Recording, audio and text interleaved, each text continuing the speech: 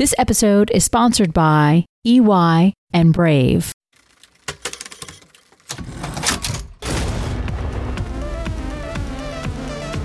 Money is changing, both in form and function. Money Reimagined is about the changing nature of money, digital currencies, and various topics related to finance, blockchain technology, artificial intelligence, and more. Michael Casey and Sheila Warren walk us through the dynamic and evolving nature of the global economy and the implications for businesses, governments, and individuals as they must adapt to new payment methods and technologies. Welcome to Money Reimagined.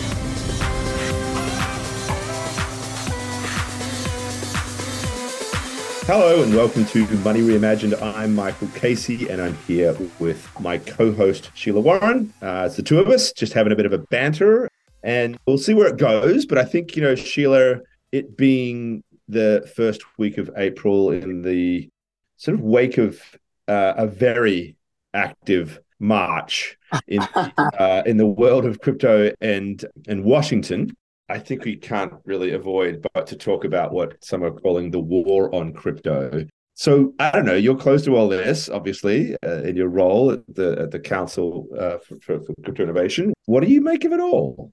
Is there really a concerted effort to kneecap or neuter or, stop this industry coming out of, Oh, Michael, where to begin? So first of all, I'll start by saying this is in fact me. I just have partially lost my voice, but it is me. And I think in the age of ChatGPT-4 and everything else, we always have to verify that we are indeed truly Sheila Warren. It definitely is. I can vouch for that. I will put my reputation on the line. Yeah, there it is. But I do think that it's important to note that to the extent there is a war, I always find this imagery kind of entertaining, but this war on crypto, it is a uniquely American war. Okay. Mm-hmm. Like nobody else in the rest of the world is thinking about blockchain technology, digital assets, crypto, however you want to frame it, in this negative way. That's not a thing. And I think that is extremely important to note. Last week, we recently took a big delegation through London and Brussels. We engage all over Europe, as you know. I had the luxury of zooming in to a panel in Japan at FinSum with the head of the JFSA. I mean, the rhetoric and the way people talk about this opportunity is as positive as I've ever heard it everywhere else in the world. This is a uniquely American phenomenon. So I just want to start there. The next thing that I'll say is, having now spent more time than I've ever spent in my life, really, in Washington over this past year and a bit, the idea that there is the capacity and capability for the kind of coordination folks in crypto are talking about is somewhat hilarious to me. Okay, that's just not the nature of the beast. I mean, again, I will remind everyone of the votes, the process and voting procedures it took to get a Speaker of the House elected this time around, right? So certainly when it comes to the legislature, I don't think anyone's thinking there's some, Kabbalistic Svengali, kind of situation going on. And is that the case elsewhere in the administration? I mean, they're just,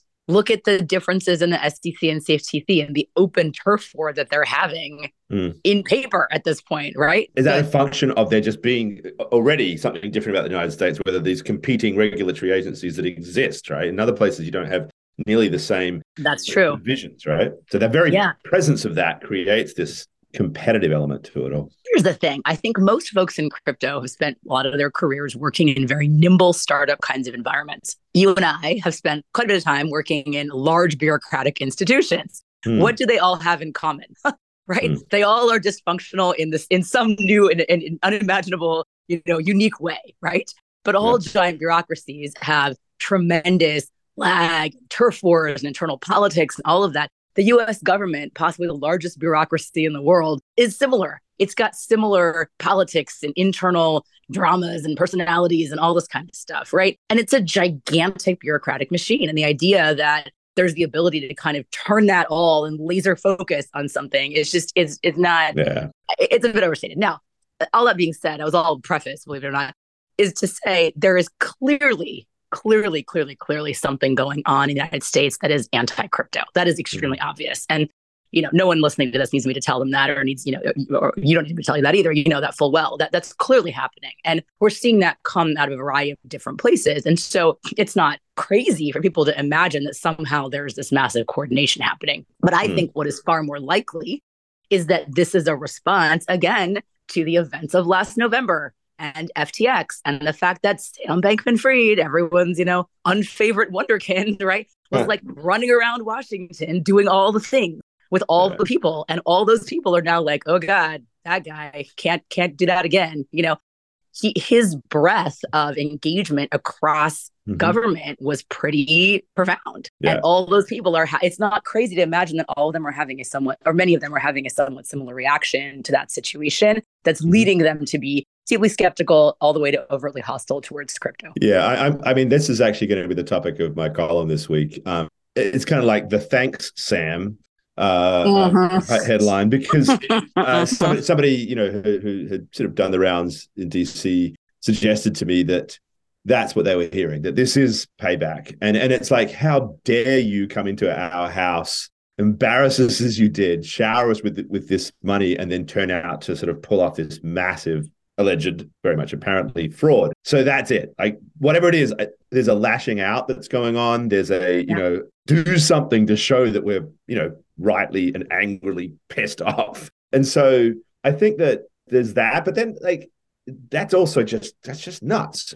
And maybe that's to your point, that's the nuttiness of a bureaucracy. Like, rational things don't happen because the politics gets in the way. And yes, it also means there's very unlikely to be coordinated action or a war, but it also means that you're liable to have these sort of political processes rise to the fore just because some personality has been dinged by it. But I think the thing that was most worrying for me was the fact that, there was the White House report, right? Because just a year ago, we had the executive order that really seemed quite forward-looking. It had a constructive view, and it had a mandate, actually, for agencies to get together and try to come up with something that's a framework so that the United States could lead in innovation. And if you're telling us, which sounds absolutely accurate to me, that nowhere else in the world is this happening, then that risk is a very real one.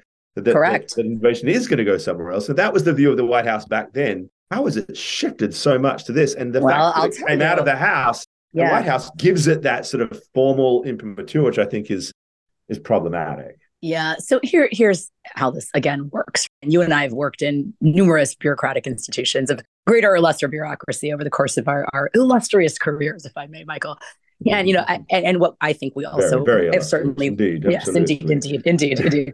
What I've also learned over the course of that process is that a lot of the tenor and tone of a particular engagement with whatever it is stems from one or two people who kind of get to set that at the top of the house, right? And you and I have both been those people in various institutions. I mean, I think, look no further than my last institution where I worked. So I do think that the World at the White House. Those listeners who don't know this, but may have heard of it. The WEF. Anyway, carry on, Sheila. Yeah. So I do think at the White House, you did have a more balanced perspective based on folks who were in a position of influence in the White House during the issuance of the last executive order.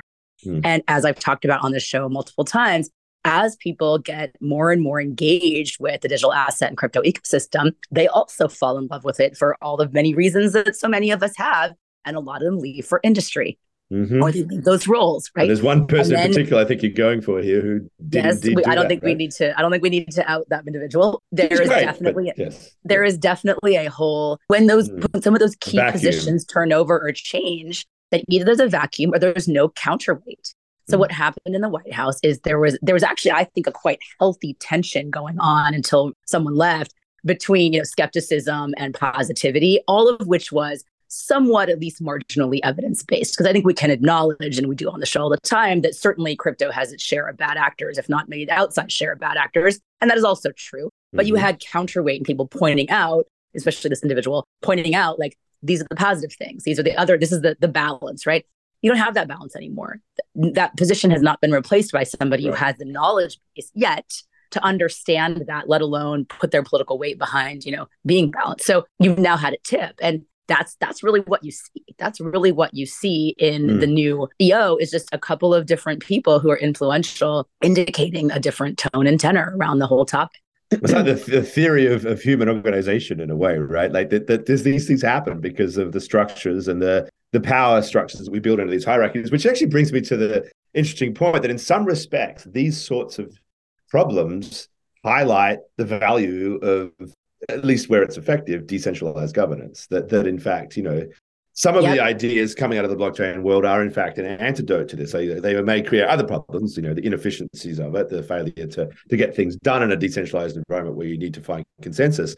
But one of the big selling points is that they can't actually be corrupted by some figure who's got some beef against one person or is ill-informed or whatever it is that makes that sort of point of failure so dangerous. And there's, I think those two factors here were there. So clearly there's like almost an interesting argument this, but I think also where this is going, if I'm going to take a positive spin on what you're saying, is that these things will pass, right? Like that if it is not a coordinated takedown, this is not some sort of like, okay, we're putting all of our nuclear weapons and pointing them at this industry, that in fact the passage of time will lead to sort of cooler heads prevailing and yes, more knowledge, more awareness, more appreciation of the value, then yes, if it's just this monumental slip up, but fueled by sort of legitimate anger, then again, there's a moment in which these things may come around. And I think like the fact that the rest of the world is so much more upbeat through this you're saying is going to put so much pressure on the US to sort of do something. Well, so let me say a couple of things. So first of all is, DC is Veep. It's not House of Cards. Okay. Like that's just the reality of it. So if you've seen those two shows, if you haven't, they're both fantastic. But if you've seen the two of them, right? We're talking about Veep, not House of Cards. Like that is just one of there. Veep being dysfunctional, House of Cards being the image of a much more coordinated conspiracy, right? That's right. And then like a couple, the people there are puppet masters moving things around as opposed to just like utter constant dysfunction. I say that with a tremendous amount of respect for folks in Washington. It's not actually, right? It's not individuals. It's the nature of the system. And some of that, again, some of that friction, to get to your point about governance, we could have a whole episode on that topic. Some of that friction is actually healthy, right? Mm-hmm. There are checks and balances built into our system, et cetera. But as I often say to people, okay, you say you hate the SEC. You don't hate the SEC. What if Hester Peirce were the chair of the SEC? You love the SEC, right? So we can't discount the fact that the individuals that are in these positions are deeply and highly influential. And yet again, I think that's a classic example. So when we're thinking about a longer term strategy, we have to think about what the agency's mandate is, what it could be, what it's done, what it hasn't done over the course of time, and recognize that any individual commissioner or chair is temporarily in the position. Now, the challenge, Michael, and here I'll push back a little bit on this idea that the rest of the world's engagement is going to somehow push the U.S. to a better, using better in terms of what's better for industry and better for consumers and industry position. I think there's an element of, there's a clock here. And the reality is that, you've got the UK actively trying to attract builders and founders and the industry, to its borders. We have the head of their new digital asset group, the parliamentary group, speaking at Consensus, actually. No doubt bringing that message, You've got Japan trying to really provide some clarity and guidance here, which is getting, it's getting mixed reviews because it's stricter than some of the rules that other also featured countries and regions. I'm sorry, I'm doing multiple sales plugs here, but yes, we have a session on Japan, but carry on. Yeah. So you've got, and those are just two examples. You've got MiCA about to land the final vote and then moving to implementation, which is a clear set of rules in the EU. You've got Brazil engaging. You've got basically everybody else who's a big major economy is looking at this stuff and saying they're not only not waiting for the U.S. to, my kind of metaphor here has been land the regulatory plane, right? They're not even waiting for that to happen. They're taking advantage of the fact that the U.S. is not doing it. They're seeing it as competitive. Like overtly, they're saying this is an opportunity for us to land some rules, to attract this industry and to build this in our likeness, as it were, right? And so I don't know that the U.S. is going, I truly do not know if the U.S., by the time it kind of gets it together, is going to be able to make up that difference, because this, as we all know, this innovation moves faster. It's just so fast. The pace of engagement and innovation is so fast. But at the same time, it's going to have to do something, even if it's too late. Like it's hard to imagine the U.S., I mean, for all of its faults, there is this correcting mechanism that tends to sort of find its way in through the U.S. system. One way or another, right? That's not untrue. But look, I did this tweet thread a while back that went viral on semiconductors and kind of saying I'm observing, the desperation in the administration trying to get semiconductor manufacturing back onshore at the same time as it is either allowing or encouraging crypto to offshore, right? Either passively allowing it or actively encouraging it. Regardless, the outcome is the same, right? It's moving offshore. And trying to get it back. I mean, watching what's happening in chips and everything else and trying to get the CHIPS Act and trying to get semiconductor manufacturers to come back on shore. Yeah. Ironically, that is actually an easier proposition because it's a matter of like, it's not easy. It's building a plant, it's hiring labor, but it's like, it's a very linear kind of process. But trying to get code rewritten or adjusted to a new set of rules, that's almost impossible. Once the ship has sailed, it's done. You can do that. I think another factor here is that the real attractive part in many respects of any innovative industry, yes, it gets set by the regulatory environment, really important to have that in place. But once you've got it, and it is actually the sort of network effects of the ecosystem that builds around it. So you're not going to want to leave Dubai if that's where everybody is and sort of like try to rebuild a Silicon Valley that has now been decimated around crypto. Whereas with semiconductors, you can throw a chunk of government capital, literally taxpayer dollars, at building a fab and building out a plant, right? You can't say, hey, here's a chunk of money, build it. Because I know where are my fellow developers? Where's the ecosystem? Where is the environment, right? So I think that's one of the great risks. Are you looking to fast-track your enterprise growth? With tools and solutions from EY, you could run your essential business applications, including private transactions and zero-knowledge applications on public Ethereum. From supply chain to procurement to sustainability, EY Blockchain's APIs and zero-knowledge tools make public Ethereum accessible to all enterprise users. Find out why some of the world's leading companies are building on Ethereum with EY. Visit us at blockchain.ey.com.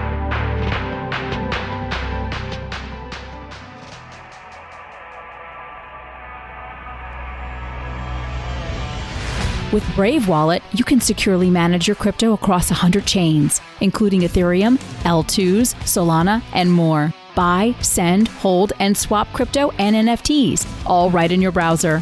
No extensions required. Download the Brave browser today to get started at brave.com/wallet.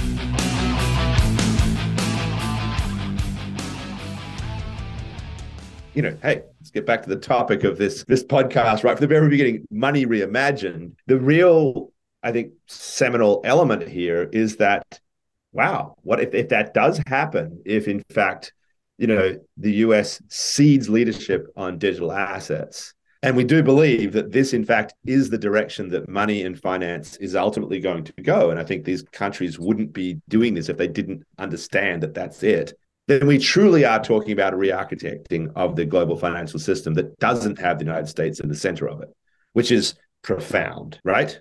I think, Michael, that's exactly what we're talking about. And the fact that this is not the number one discussion on everyone's minds in Washington. Amazing, right? My mind. Blows my mind. Because, and here's the thing I find so interesting about this is there really is this belief, and I do not understand, there really is this belief that the US can somehow construct a digital currency, digital dollar, whatever it is, that is going to hedge the digital yuan, even though China is years ahead of us in terms of that being in production, and is years ahead of us in terms of keeping and supporting knowledge within their country and their ecosystem, like their broader ecosystem of influence, which is bigger and bigger and bigger. So look, here's how I lay this out. And some of this is doomsday scenario, so take it with a grain of salt. But when you look at the fact that you've got many countries in the global south under crippling debt burdens still to this day, and we've talked about this on the show, right? Colonialism, effects of de-risking, for a variety of reasons, and just the immense debt burden a lot of them have, which has not relieved. Then you've got the fact that, let's think about, sub-Saharan Africa. You've got increasing climate migration happening, climate refugees. You need infrastructure to support that transition and those people moving from place to place, right? All this kind of stuff. You need then someone to build that infrastructure. Okay, what are your options? So at some point, and again, this is a bit doomsday scenario in some ways, China comes in and says, and they've already done this, they've already come in and said, we're willing to make massive infrastructure investments into this place, right? Whether it's shipping, whether it's ports, whether it's roads, whether it's whatever. We've already been doing it. So we know about all this infrastructure investment across Africa and everywhere else, right? Yeah. It's the new colonialism, right? And so, but in exchange for that, you need to be accepting the digital yuan as coin of the realm, right? This needs to be legal tender in your country, whatever it is, right? Who's going to say no to that? And so the idea that people are like, oh, I talk to people about this in Washington, it's like, oh, well, no one's going to take China's surveillance money and use it as already, I'm like, maybe not in the United States, but there's a whole big world out there, friends. And so as I've seen the resurgence of American exceptionalism, and I think that's happened in many countries during the pandemic, is everyone was stuck in their borders for 2 years and was like, hey, not too bad here, and in many ways, right? Only like very elite people were actually traveling during some of that time. People kind of doubled down on this populism notion that my country is the best. I don't need anybody else. You've seen its effects in trade. As supply chains got disrupted, people started to move manufacturing, other things back home and onshore them to be less dependent, less interdependent. And there's kind of this blindness to what is actually happening in many parts of the world that still are very dependent on anyone who's willing to make these kinds of massive, large-scale investments into their borders. So when I think about all of this, I just say we're the United. When I say we, the United States is just letting this go. Like we're just actively, in many ways, just letting it go and saying, "Hey, everybody, we don't believe in this because the rules that we have not ever laid out or laid down have somehow been violated in some fashion that is very ambiguous. And we need to like show a lesson to the tech elites, which is a tech lesson going on for a while, right? Show a lesson to the tech elites. And therefore, we're going to push all of this stuff away. And we're going to say, not here, not in my country, not on my watch. Right. And damn the consequences, right? In some ways, damn the torpedoes. So it's just which is very frightening. But I wouldn't, I'm necessarily going to push back, but I think the counterpoint that you would put in a sort of an era of globalization to the idea that all these other countries will sort of like hold their nose and accept the Chinese, digital yuan as their currency, is that companies, supply chain participants, the actual sort of private entities that really are the ones that drive, whether they are African or Asian or from Europe, are going to have a hard time knowing that they may well be giving up trade secrets, right? There's always been a little bit of a convenient like protection from the fact that companies don't want to do this sort of things. However, I think this is where, so that would be the one thing that might sort of like be a resistance that the Chinese would have to overcome.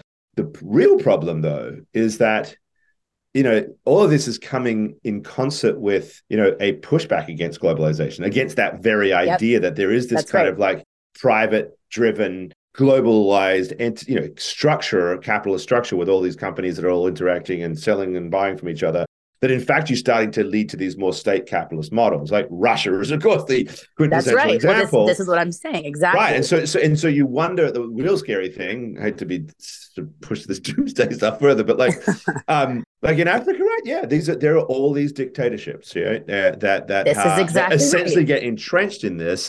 And there is no private sector voice that's able to say, no, don't give us that Chinese thing. That's going to like, nope, I'll take this. That is scary. That is the mechanism by which fascism and authoritarian takes charge. So it's just the idea that we have to wind this up. So I hope you can do so in a positive light, because I'll start negative and then go positive. But when you think about the fact that we're talking about, to some extent, planned economies, and I don't mean that in the formal sense, but when you're talking about government building infrastructure, and you're talking about sometimes corrupt government building infrastructure, right? And you're talking about zero concern about how companies that aren't in pocket are getting benefit from this.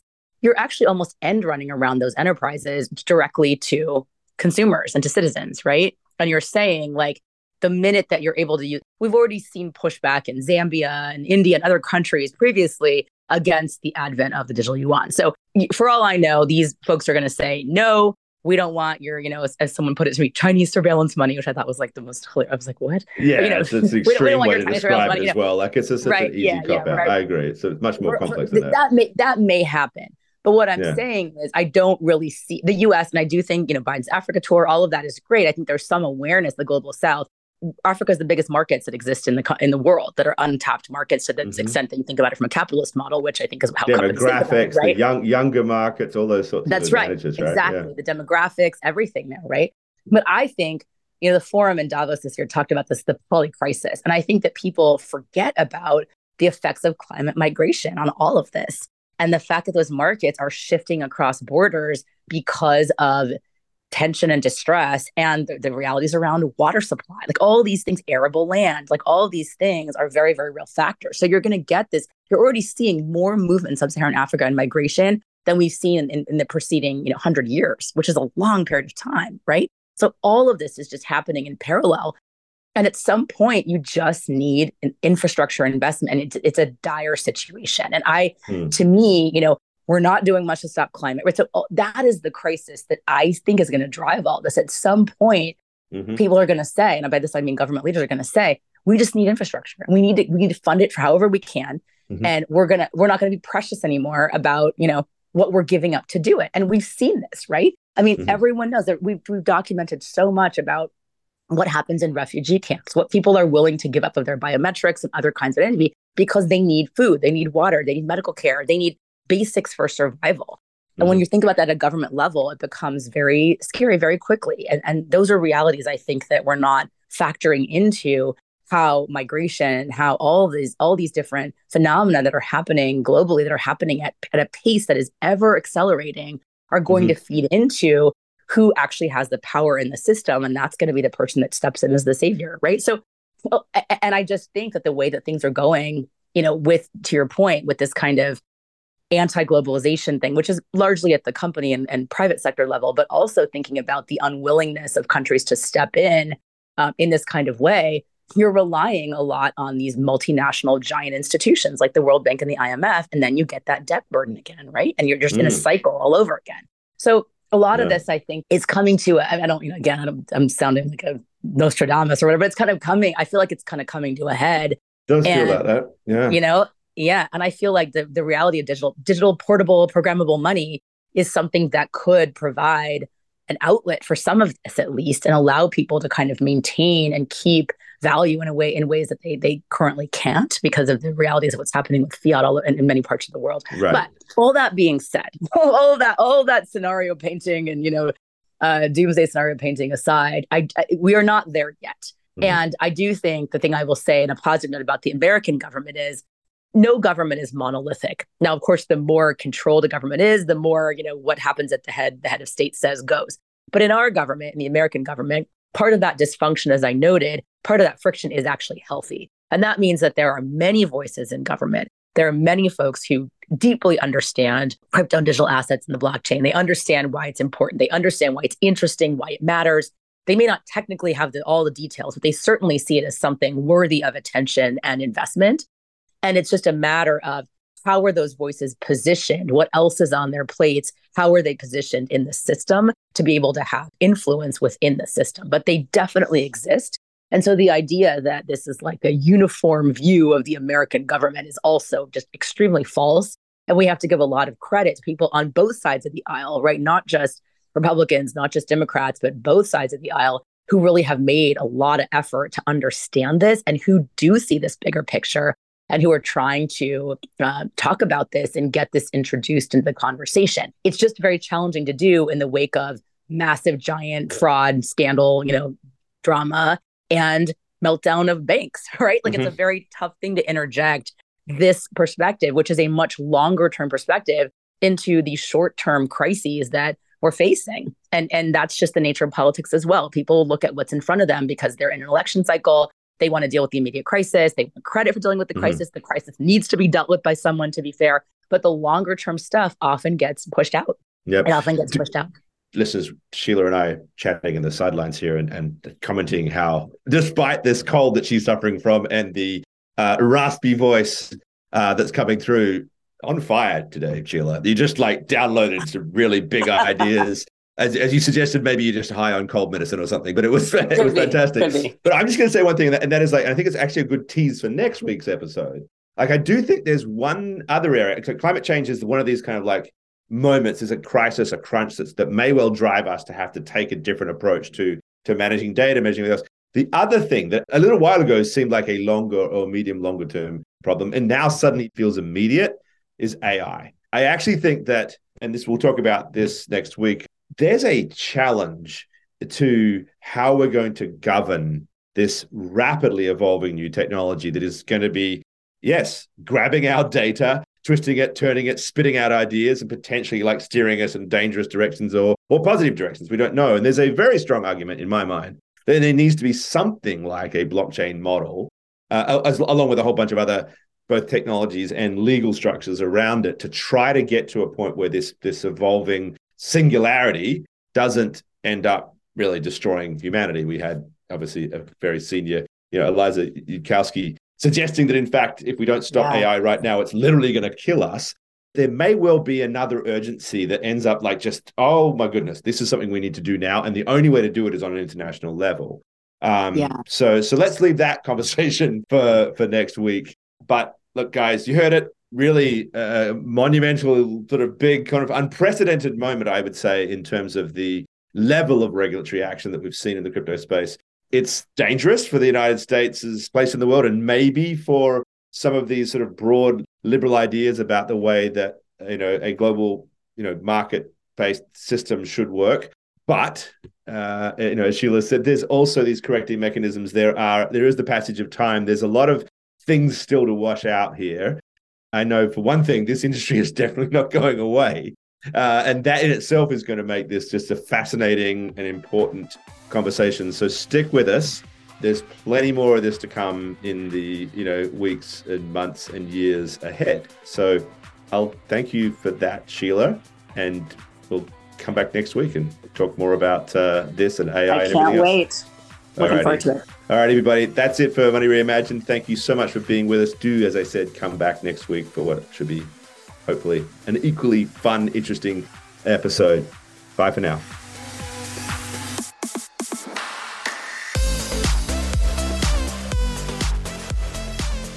You've been listening to Money Reimagined with Michael Casey and Sheila Warren. The show has been produced and edited by Michelle Musso. Our executive producer is Jared Schwartz. Our theme song is Aida by Neon Beach. If you have any questions or comments, we would love to hear from you. Please reach out to us at podcasts@coindesk.com, subject line Money Reimagined, or leave us a review on your favorite podcast player. Thanks for listening.